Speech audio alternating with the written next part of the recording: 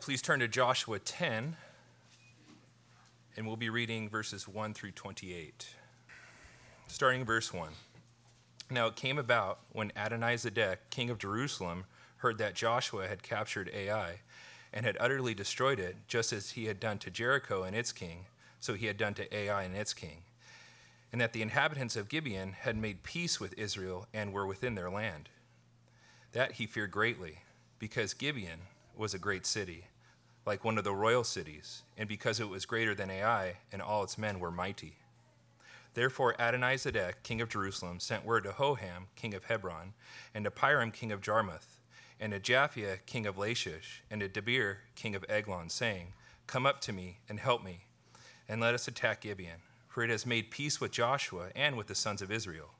So the 5 kings of the Amorites, the king of Jerusalem, the king of Hebron, the king of Jarmuth, the king of Lachish, and the king of Eglon, gathered together and went up, they with all their armies, and camped by Gibeon, and fought against it.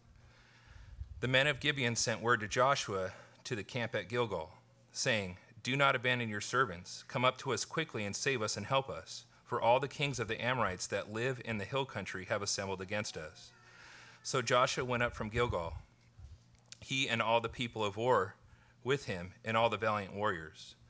Then the Lord said to Joshua, Do not fear them, for I have given them into your hands. Not one of them shall stand before you. So Joshua came upon them suddenly by marching all night from Gilgal. And the Lord confounded them there before Israel, and he slew them with a great slaughter at Gibeon, and pursued them by the way of the ascent of Beth Horon, and struck them as far as Azekah and Makkedah. As they fled from before Israel, while they were at the descent of Beth Horon, the Lord threw large stones from heaven on them as far as Azekah, and they died. There were more who died from the hailstones than those whom the sons of Israel killed with the sword. Then Joshua spoke to the Lord in the day when the Lord delivered up the Amorites before the sons of Israel, and he said in the sight of Israel, O sun, stand still at Gibeon, and O moon, in the valley of Ajalon. So the sun stood still, and the moon stopped, until the nation avenged themselves of their enemies. Is it not written in the book of Jasher?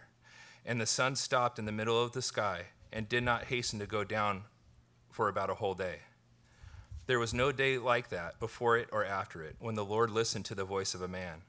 For the Lord fought for Israel. Then Joshua and all Israel with him returned to the camp at Gilgal. Now these 5 kings had fled and hidden themselves in a cave at Makkedah.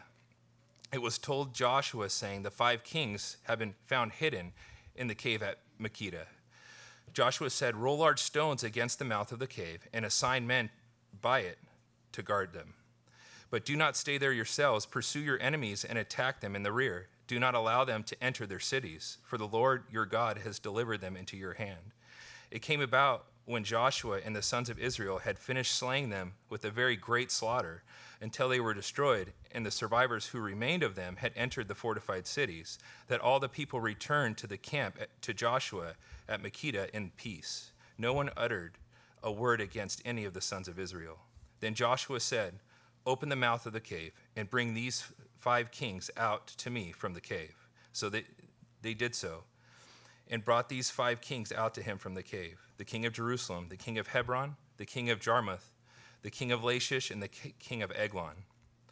When they brought these kings out to Joshua, Joshua called for all the men of Israel and said to the chiefs of the men of war who had gone with him, Come near, put your feet on the necks of these kings. So they came near and put their feet on their necks. Joshua then said to them, Do not fear or be dismayed. Be strong and courageous, for thus the Lord will do to all your enemies with whom you fight. So afterwards, Joshua struck them and put them to death, and he hanged them on 5 trees, and they hung on the trees until evening. It came about at sunset that Joshua gave a command, and they took them down from the trees and threw them into the cave where they had hidden themselves, and put large stones over the mouth of the cave to this very day. Now Joshua captured Makkedah on that day, and struck it and its king with the edge of the sword. He utterly destroyed it and every person who was in it. He left no survivor. Thus he did to the king of Makkedah just as he had done to the king of Jericho. This ends the reading of God's word. Please be seated. Let's go to the Lord in prayer once again. We may have ears to hear. And Lord, indeed, we do pray. You grant us the grace to have ears to hear and to understand that which is before us this morning. To see you who is holy in the grace that has been so mercifully granted to us. In Christ's name, amen. In context to that narrative, I want to begin with an extended quote. It is too bad much of the church has lost this vision of God or Christ as the warrior who fights for his people. Too many of us regard this conception as substandard, by which we mean it does not fit our sentimental 20th century, it's written some time ago, graven image of what God ought to be like. The imagery seems too violent. And we do the same for the Lord Jesus with perhaps not a little help from church school materials. The popular image of Jesus is that he is not only kind and tender, but also soft and prissy, as though Jesus comes to us reeking of hand cream. Such a Jesus can hardly steal, S-T-E-E-L, steal, solidify, the soul that is daily assaulted by the enemy. We need to learn the catechism of Psalm 24. Question, who is the King of glory? Answer, Yahweh, strong and mighty. Yahweh, mighty in battle. We must catch the vision of the faithful and true, sitting on the white horse, the one who judges and makes war in righteousness. Revelation 19. No mild God or soft Jesus can give his people hope.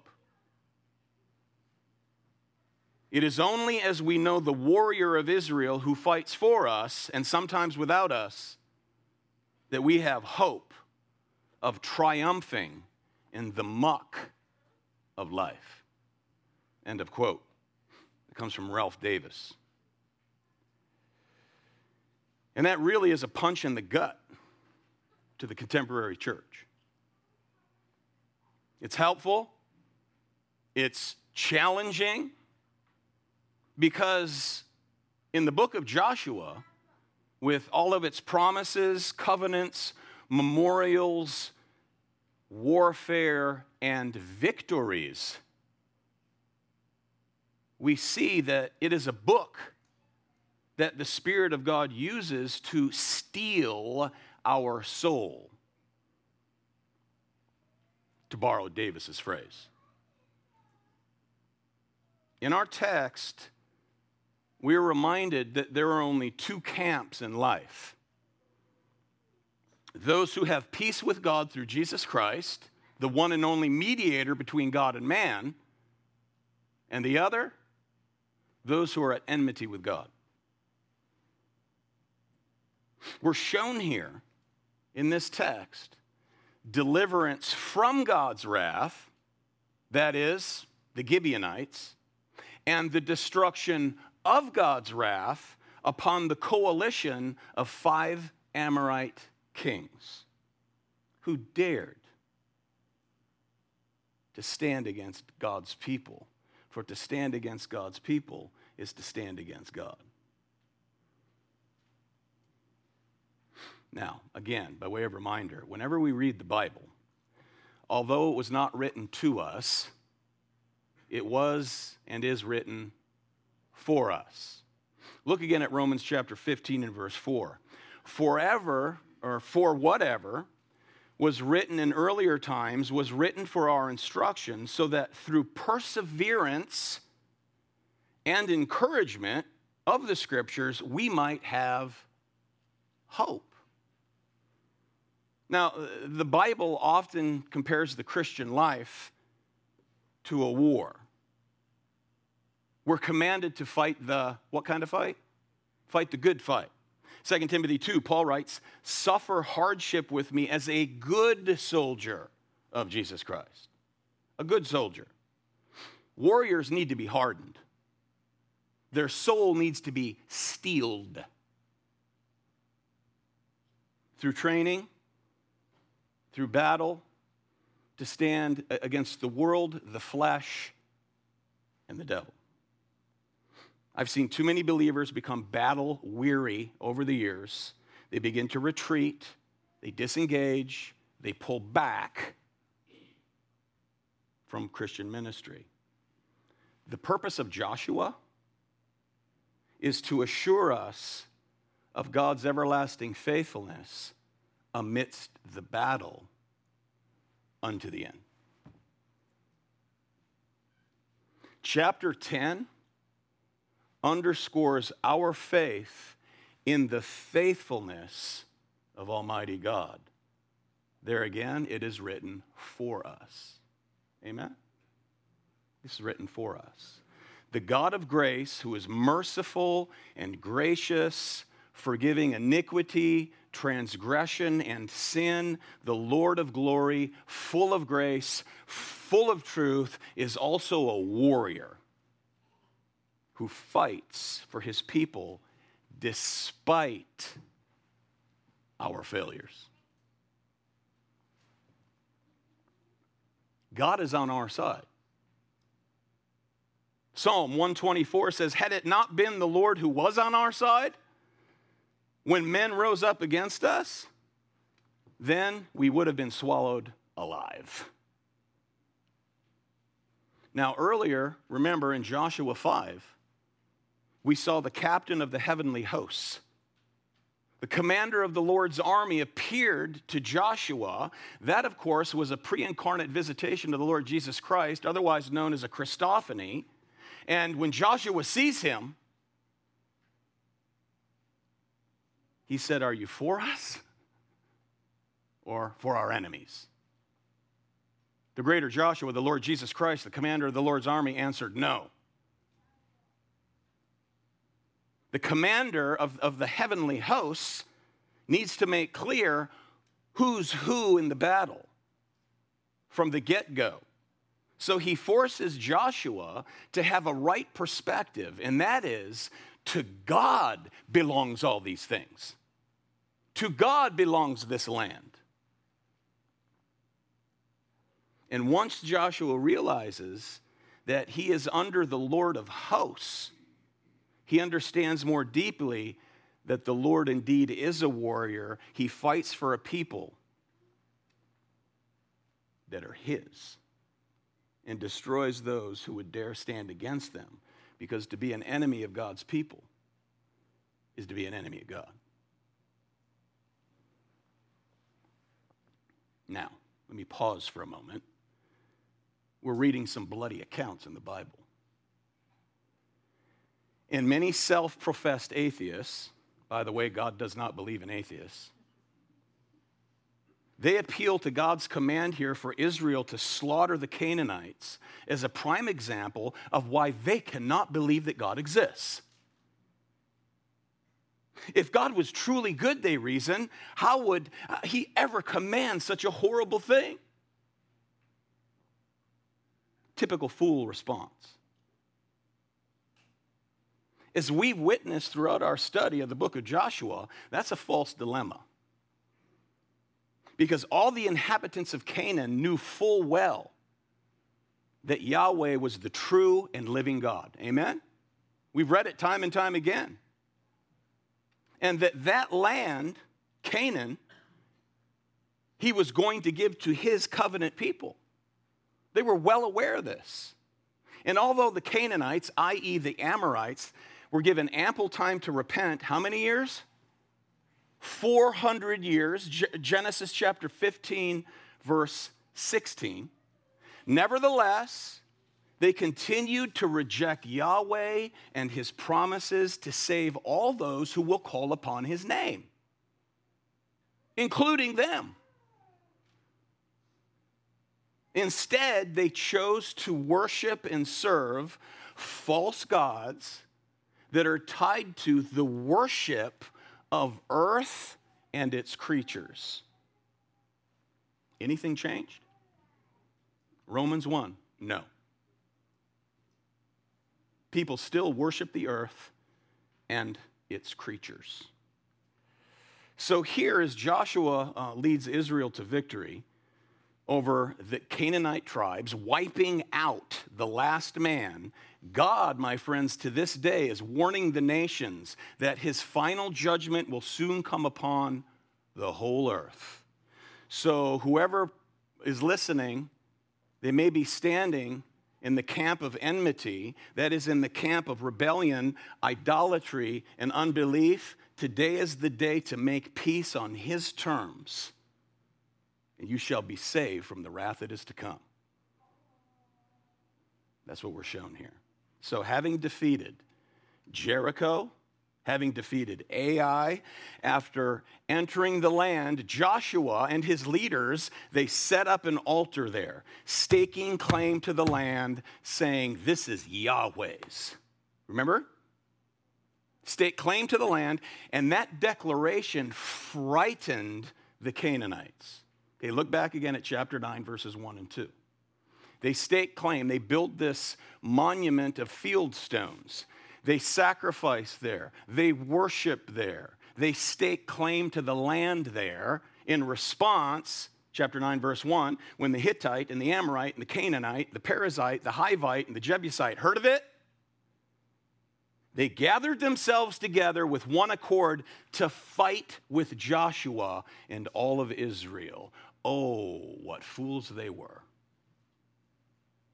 Reminiscent again of Psalm 2, the nations rage, the peoples plot in vain, while the kings of the earth set themselves and the rulers, they take counsel together against the Lord and against his people.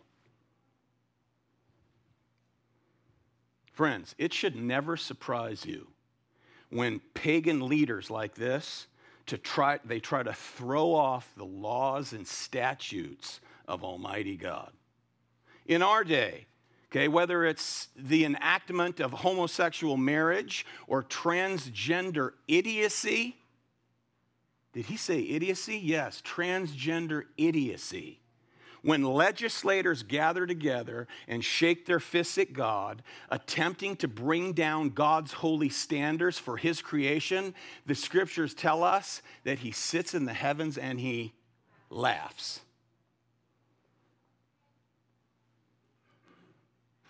Now, there was one group living within the land, the Gibeonites, who did not want to fight. They didn't want to run, they didn't want to fight.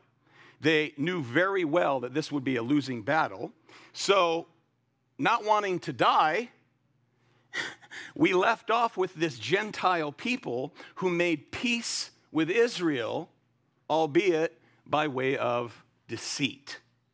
The Gibeonites.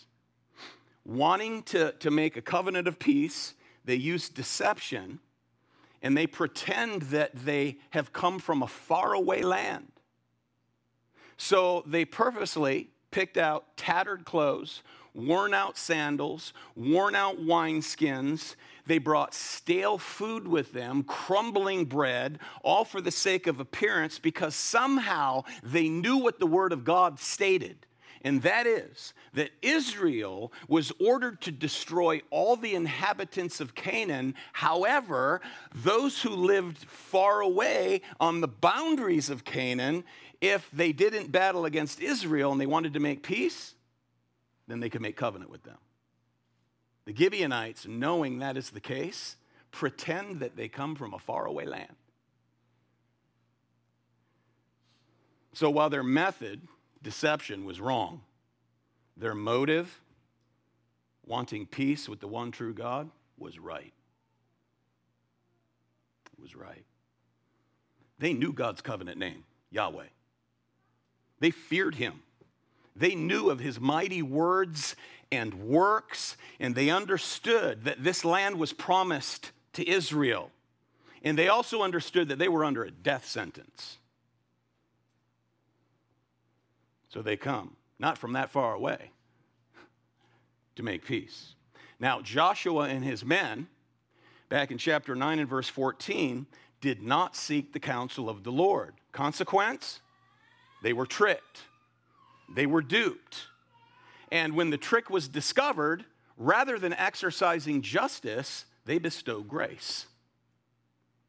Rather than wiping them out, They spare the Gibeonites. Why? Because the oath they made was in the name of Yahweh. They were going to stick to the covenant agreement because it was in his name. So they enter covenant. The Gibeonites then are brought into the covenant people of God. The curse that Joshua put on them was prophesied way back in Genesis 9 by Noah. We looked at all those details last Lord's Day. If you missed it, you can go listen online. But that curse ends up becoming a blessing because they would spend the rest of their lives, and the generations that follow, that of the Gibeonites, would serve in the house of the Lord, chopping wood for the sacrifices, hauling water for the ritual cleansing, and so on. And by doing so, they would benefit from the gospel. Gathering with God's covenant people where they would hear the word of God, where they would see the gospel made visible. The burnt offering says this is what every sinner deserves. But, look at the substitute. Gospel grace. They would see it year in and year out, realizing that it's better to be a servant in the house of the Lord than to be wiped out by God's wrath. So here they are. That's the setting. Verse 1. Now, it came about when Adonizedek, king of Jerusalem, heard that Joshua had captured Ai and had utterly destroyed it, just as he had done to Jericho and its king, so he had done to Ai and its king, and that the inhabitants of Gibeon had made peace with Israel and were within their land, that he feared greatly. This ringleader, Adonizedek, his name means Lord of Righteousness, which he was not.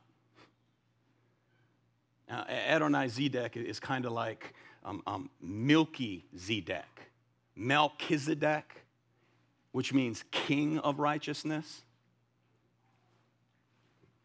This king has become unglued. His first motivation, notice, is fear.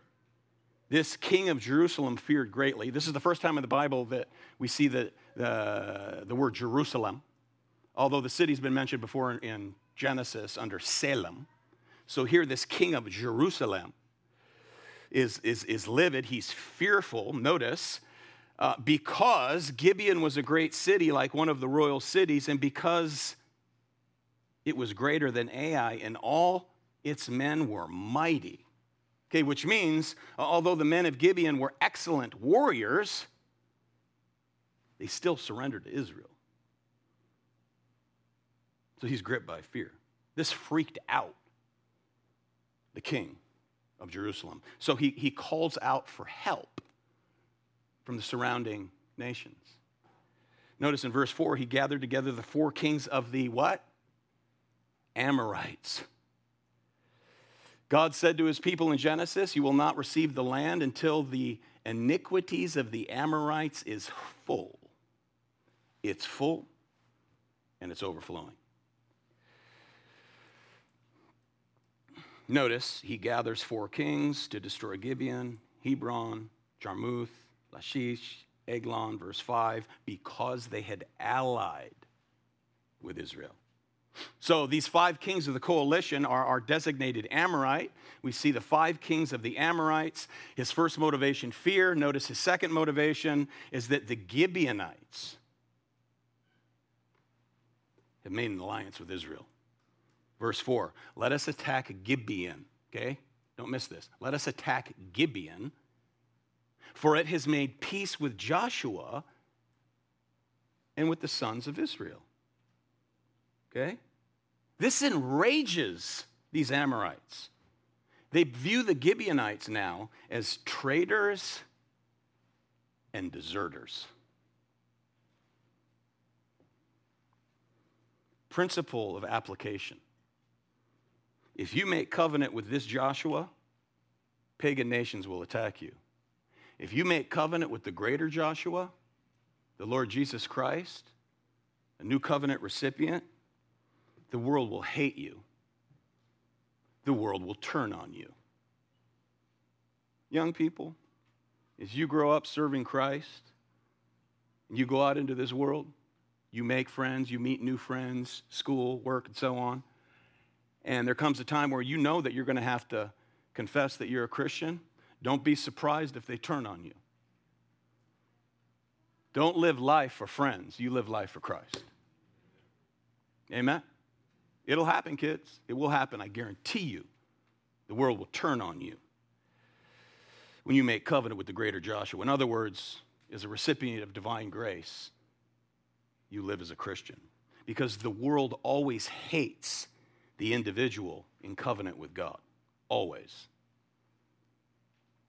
Because they hate righteousness. Remember what Jesus said, John 15, verse 18. Look at it. If the world hates you, you know that it has hated me before it hated you. If you were of the world would love its own. But because you're not of the world, but I chose you out of the world, because of this, the world hates you. Because of me, they hate you, says Jesus. Notice now, this coalition of Amorites come after the Gibeonites, and we now see a cry for help from the Gibeonites. Verse 6, then the men of Gibeon sent word to Joshua to the camp at Gilgal, saying, do not abandon your servants. Come up to us quickly and save us and help us. For all the kings of the Amorites that live in the hill country have assembled against us. So because of their covenant of peace, they cry out for help. Amen to the Gibeonites. Holding Israel to these covenant terms. Come and help, please. So, verse 9, Joshua came upon them suddenly by marching all night from Gilgal. An all-night march. So from a cry for help, we move on to a word of assurance for Joshua. Notice in verse 8, God tells Joshua that he will destroy these kings and he will defend the Gibeonites. So do not fear, not one of them shall stand before you. Why? Because the Lord is a warrior and Yahweh is his name. Teaching us again about God's everlasting faithfulness to us as sinners saved by grace alone. Now, while there are consequences for Joshua and Israel not seeking the Lord's counsel and entering into covenant by way of deception, there are also consequences for the sinful actions of the Gibeonites, that is their deceit, and that is that they will always serve Israel.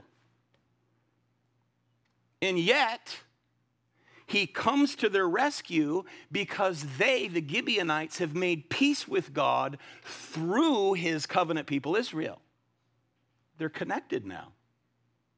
God comes to their rescue. Applicable point. Don't put yourself on a shelf because of some sin of your past. You know, don't think, well, I don't belong here. I don't really have anything to contribute because of my past sins if these other people only knew. Or because of the mess I've made since coming to Christ. Don't put yourself on the shelf, Christian. Don't put other Christians on the shelf either. Now, you may note that you deserve death and destruction, just like your pastor. Amen? That's what I deserve. But don't be paralyzed and don't go at it alone. The Gibeonites, in a covenant of peace with God through the Israelites, they call out boldly because of the peace that was made. Plead your new covenant relationship. I'm under the blood. God, I have peace with you through Christ. So knowing that he always is faithful to forgive those who repent of their sins, you can now move on. Amen? The Gibeonites failed. Joshua failed. He's 82 by this time. You know, we turn the pages of Scripture and we think that it's just the next day. But remember, a couple weeks ago he was 80. Now he's about 82. Sometimes when we turn the page, it's months or even years have passed. You confess, Lord, I'm weak. I have no resources. The Gibeonites cry out, we're weak. We have nothing. Come help us. You promised. And there he is. Help has arrived. God is ever faithful to forgive and calls us to unite with his people. Amen? A lot of application in these ancient texts. So moving along, a reminder for us all, the Bible's clear. There is a time for peace and there is a time for war. For war.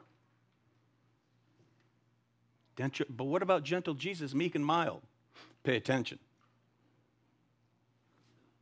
Verse 10, and the Lord confounded them before Israel, and he slew them with great slaughter at Gibeon, and pursued them by the way of the ascent of Beth Horon, and struck them as far as Azekah and Makkedah. Okay, notice the subject of the verb translated confounded them, or as the ESV has it, threw them into panic. Subject of the verb, Yahweh, God. It's the Lord who is the subject of the verb. Notice, he slew them, he pursued them, and he struck them. You don't have a problem with that, do you? Christian? You want a Jesus reeking of hand cream? It's just a metaphor. I use hand cream.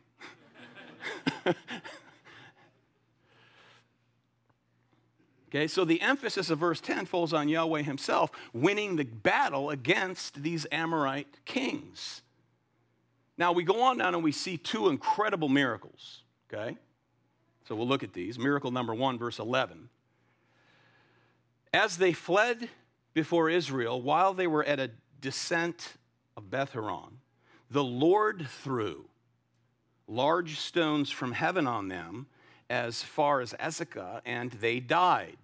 There were more who died from the hailstones than those whom the sons of Israel killed with the sword. Remember, the Canaanites worshipped nature deities. They must have thought that, man, Yahweh, or that their own gods, rather, had sided with Israel. Hail from heaven. God hails down these stones. This reminded me of Job. In Job 38, remember God finally answers Job? And basically his response is, Job, who are you to question me? Remember?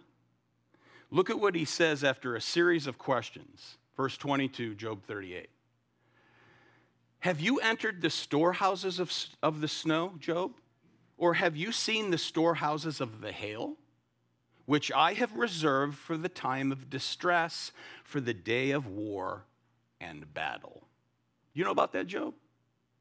I didn't think so. So this is a picture given to Job of a huge treasury, if you will, of stored up hailstones for a day just like this. Now, most believers, unfortunately, in American evangelicalism have lost any concept of the Lord fighting for them, and they have adopted an image of a soft, effeminate, sentimental God. So as he's described here, he's a stranger to most believers today. Fair enough to say? Yes. Think about Exodus. After God destroyed Egypt and drowned the pursuing armies of Pharaoh in the Red Sea, Moses and the people sang a song to the Lord that characterizes him, that characterizes the Lord God Almighty. Okay, and it's not Kumbaya. It's not Shine, Jesus, Shine. Look at it, Exodus 15. They praise him for being a warrior. I will sing to the Lord, for he has triumphed gloriously. The horse and his rider he has thrown into the sea. The Lord is my strength and my song, and he has become my salvation. This is my God, and I will praise him. My father's God, and I will exalt him. The Lord is a man of war. The Lord is his name. Amen? Any questions? Contemporary American evangelicals? The God of the Bible, who is the only God, is a warrior, especially when he protects his people. Miracle 1, hailstones. Notice now miracle 2. They marched all night. They know they have to battle all day. So Joshua needs more daylight. Verse 12. Then Joshua spoke to the Lord in the day when the Lord delivered up the Amorites before the sons of Israel. And he said in the sight of Israel, O sun, stand still at Gibeon. And O moon, in the valley of Ajalon. So the sun stood still and the moon stopped until the nation avenged themselves of their enemies. Now, I've read all kinds of literature over the years here that has tried to comprehend exactly what took place here. I mean, did the earth stop rotating for a time? We read that the sun stood still. Look, I do not doubt for a second that Almighty God can stop the earth's rotation and provide some sort of artificial gravity. Does anybody in here have a problem with that? Of course not. Because the so-called laws of nature are God's means by which he has chosen to run his universe, and he's never restricted by those laws. Ever. Unbelievers hate the supernatural. They try to reason it away. Don't do that. You're a Christian. Don't you dare do that. Amen? Well, I work in science. Big deal. So what? God established the laws. He's not restricted by them. If he caused the earth to stop rotating for a spell, he caused it to stop rotating for a spell. He can make it go backwards if he wants. Now, some view this as merely the language of observation, that is poetic language, in that it seemed to Joshua and his men that the day was extended, for they were able to do in one day what normally would take two. That's another view. And yet another view, there's just too many to cover, but another view is that the sunlight simply lingered, perhaps through some atmospheric refraction. What Joshua is referring to here is a cosmic sign of some sort that was visible, extending daylight across the land long enough for this battle. So at the end of the day, and it was a very long day, it was clear to all the watching Canaanites that Yahweh is on Israel's side.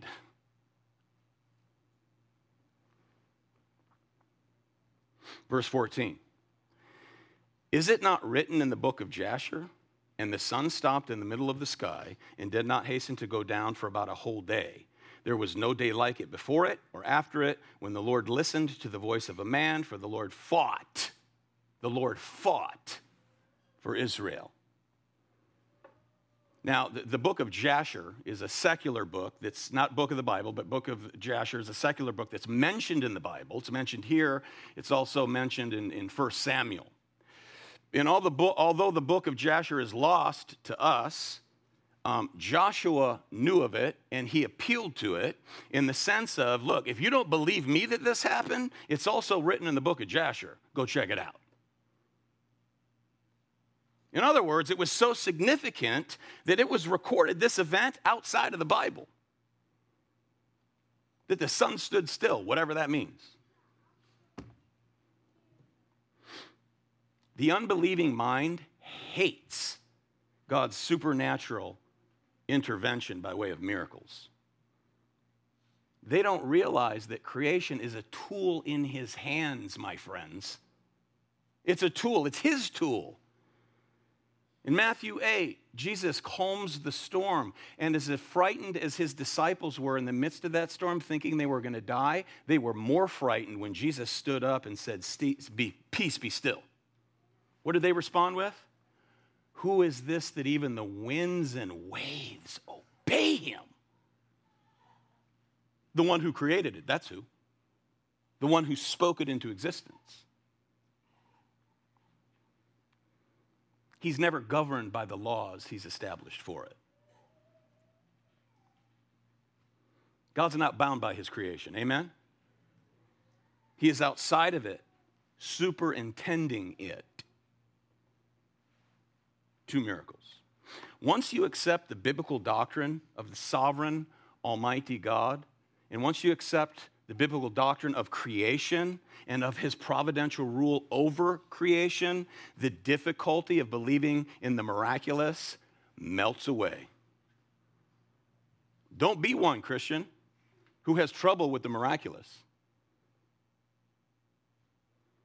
Don't. Who are you to tell me? I'm not telling you. The Bible's telling you. And I'm just passing it on. Can I get some happy responses that says, "Amen, brother"?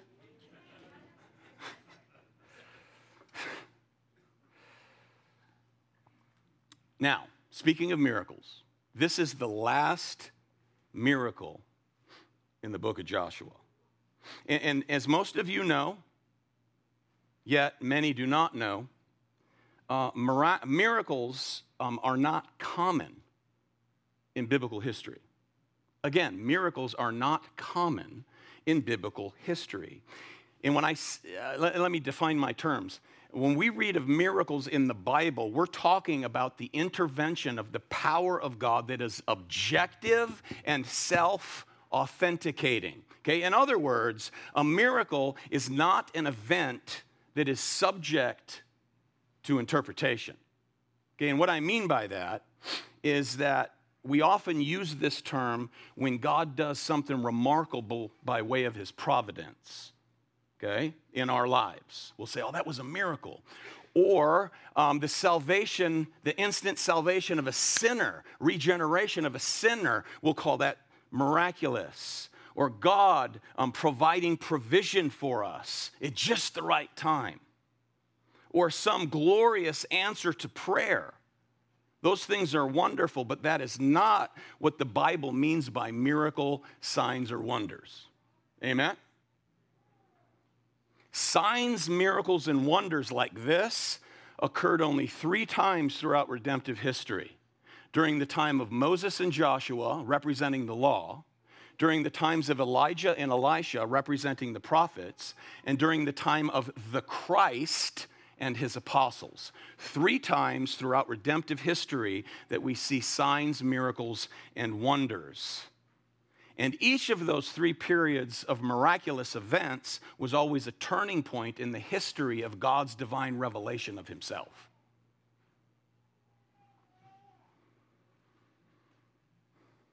And it seems clear that by the end of the apostolic era, even by the time that Paul pens 1st and 2nd Timothy and Titus, it seems as though signs, miracles, and wonders were no longer a feature in the early church. Now, that, by the way, beloved, is the first and greatest problem with the claim that miracles are occurring in the world today. Whether that's a statement being made by some charlatan TV preacher or even by a sincere, albeit misinformed Christian who believes that the Bible teaches them to expect God's miraculous power like this in the world today. The miracles that some of these preachers are claiming do not have the objective, self-authenticating character that biblical miracles did. There was no doubt And that is those types of miracles that occurred during those three phases of redemptive history. So, newsflash. If that kind of divine power is leashed again during our time, you will know it because everyone else will know it, believer and unbeliever alike. It'll be the headline of the daily news. It'll be headlined on CNN.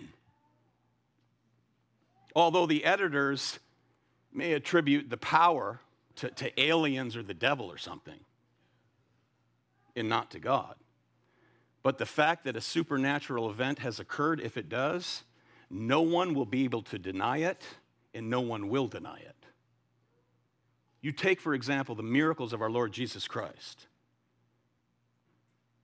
Those who witnessed them, and especially his most ardent enemies, the Pharisees and the Sadducees, they knew without a doubt that he had given sight to the blind, that he healed lepers, that he raised the lame, and he raised the dead. They never once denied that he did those miracles, ever.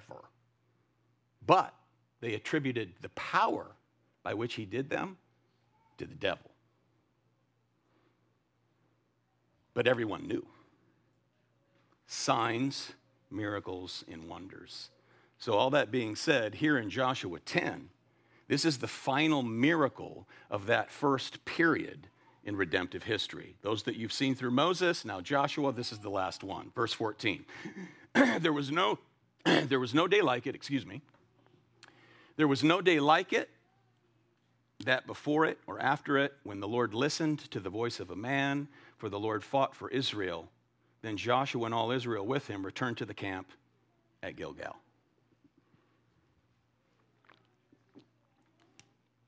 Verse 16.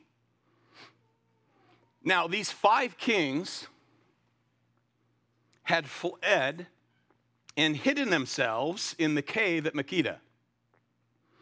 It was told Joshua, saying, the 5 kings have been found hidden in the cave of Makkedah.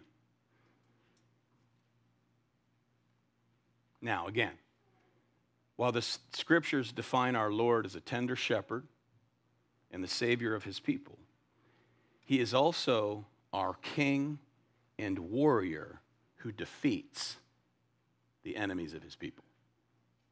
Are you with me? Verse 18.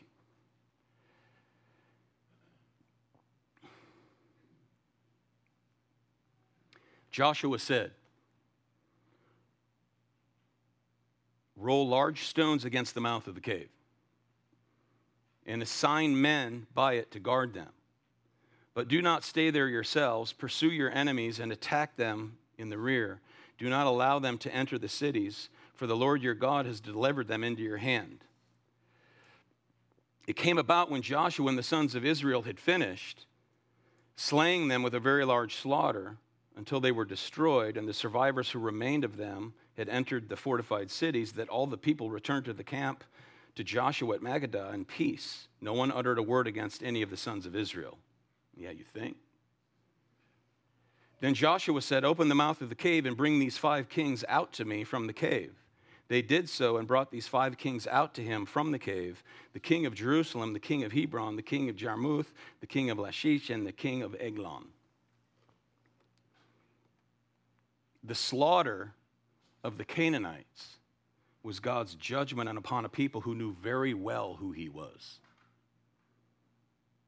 They knew who he was, and that they were squatters in his land. 400 years to repent. They were given numerous opportunities, and while the Gibeonites saw the light and repented, and he called for terms of peace, Adonizedek refused. He organized an army to fight against Yahweh, that is his people. And now he's marched to his humiliation and death. Verse 24, when they brought these kings out to Joshua, Joshua called for all the men of Israel and said to the chiefs of the men of war who had gone with them, come near, put your feet on their necks, the necks of these kings. So they came near and put their feet on their necks. Placing the foot on the neck of the enemy is a sign of utter humiliation. Total defeat. And this right here, these words, anticipate the Apostle Paul's words with regard to our Lord Jesus Christ. 1 Corinthians 15, look at it, verse 25. For he, tender Jesus, must reign until he has put all his enemies under his feet. The last enemy to be destroyed is death. Death. Verse 26. Joshua struck them and put them to death, and he hanged them on 5 trees. And they hung on the trees until evening. It came about at sunset that Joshua gave a command, and they took them down from the trees and threw them into the cave where they had hidden themselves. So here, Joshua reiterates to Israel the blessing cursed principle, because cursed is anyone who is hanged upon a tree. And when they did hang someone upon a tree, the law of Moses stated that they must take them down before sunset so that they do not defile the land. Thus Jesus, who was hanged upon a tree, crucified, the Jews' concern to get him down before sunset, before their religious holiday. The Lamb of God, who takes away the sin of the world. And then notice the place that these kings thought would be their refuge ends up being their tomb. Their tomb. Verse 28. Now Joshua captured Makkedah on that day and struck it and its king with the edge of the sword. He utterly destroyed it and every person who was in it. He left no survivors. Thus he did to the king of Makkedah just as he had done to the king of Jericho. Destroyed. God's judgment, serious and severe. Amen? Very serious. Now, friends, as we wrap up, all that happened here in Joshua 10, again, is a foreshadowing in miniature of the last day. In Revelation chapter 6, when the Lamb of God, the victorious Lamb, Jesus Christ, King of Kings and Lord of Lords, when he opens up the 6th seal, the kings of the earth, we read, who reject him, who have waged war upon his people, will once again seek refuge in caves and call for the rocks and mountains to fall upon them rather than repenting before him. This foreshadows that. Resolute unrepentance, running and trying to seek refuge in a cave that becomes your tomb. Unless you come to terms of peace, his terms, through his mediator, the Lord Jesus Christ. Who's the King of glory? The Lord strong and mighty. The Lord mighty in battle. Who's the King of glory? Psalm 24, the Lord of hosts. He's the King of glory, the commander of the Lord's army, the greater Joshua, Jesus Christ. So once again, the greater Joshua will place his foot upon the necks of his enemies as he conquers our greatest enemy, which is what? Death. And secures for us the blessings of the covenant, the new covenant, in his what? In his blood. Life is in the blood.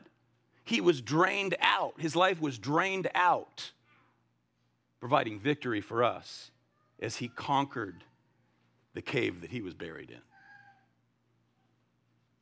So whether it's the Israelite here or the Gibeonite, having peace with God, you overcome the world. You overcome the nations. They've overcome the nations by this peace treaty with Joshua.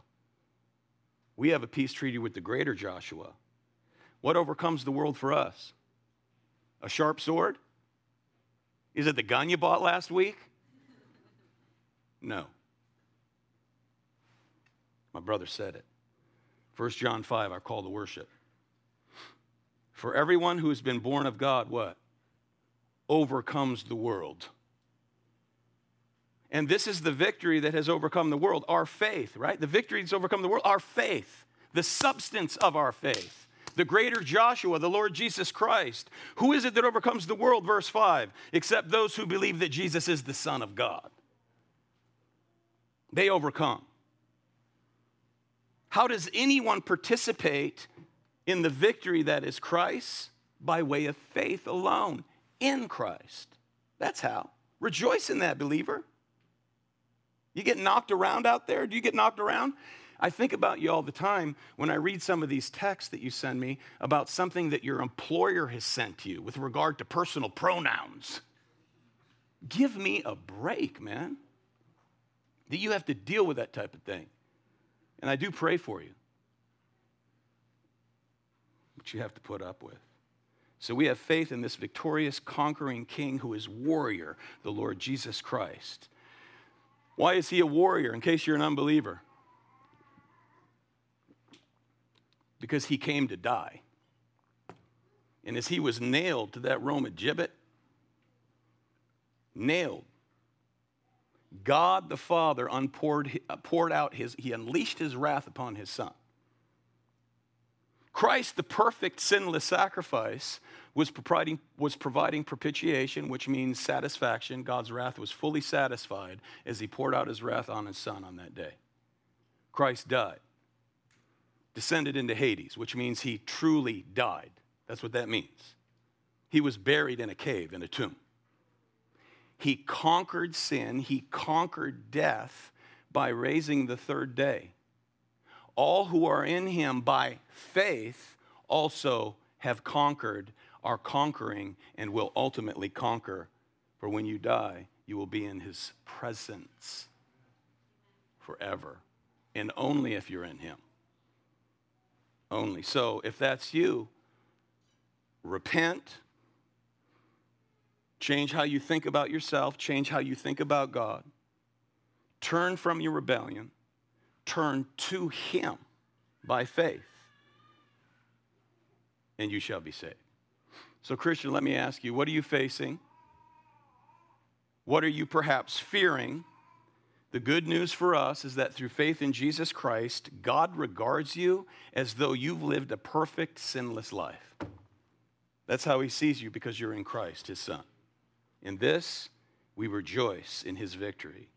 So let this, friends, let this blessed assurance control. Let this steel your soul. This truth solidified. Christ has overcome the world. Fear not what the nations might do. This coalition of 5 kings, their bones are rotted in a cave, having hung on a tree for a day. They thought they were mighty.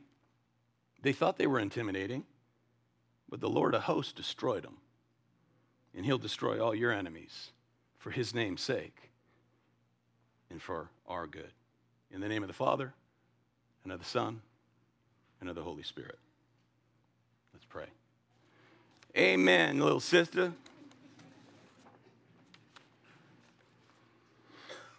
We thank you again, Lord, for this narrative, for your mighty word, mighty promises throughout, the gory details, which pale in comparison to the gore of the cross that your Son bore in our place, took upon himself to set us free, a victory on our behalf. We thank you and we praise you. In Jesus' name. Amen.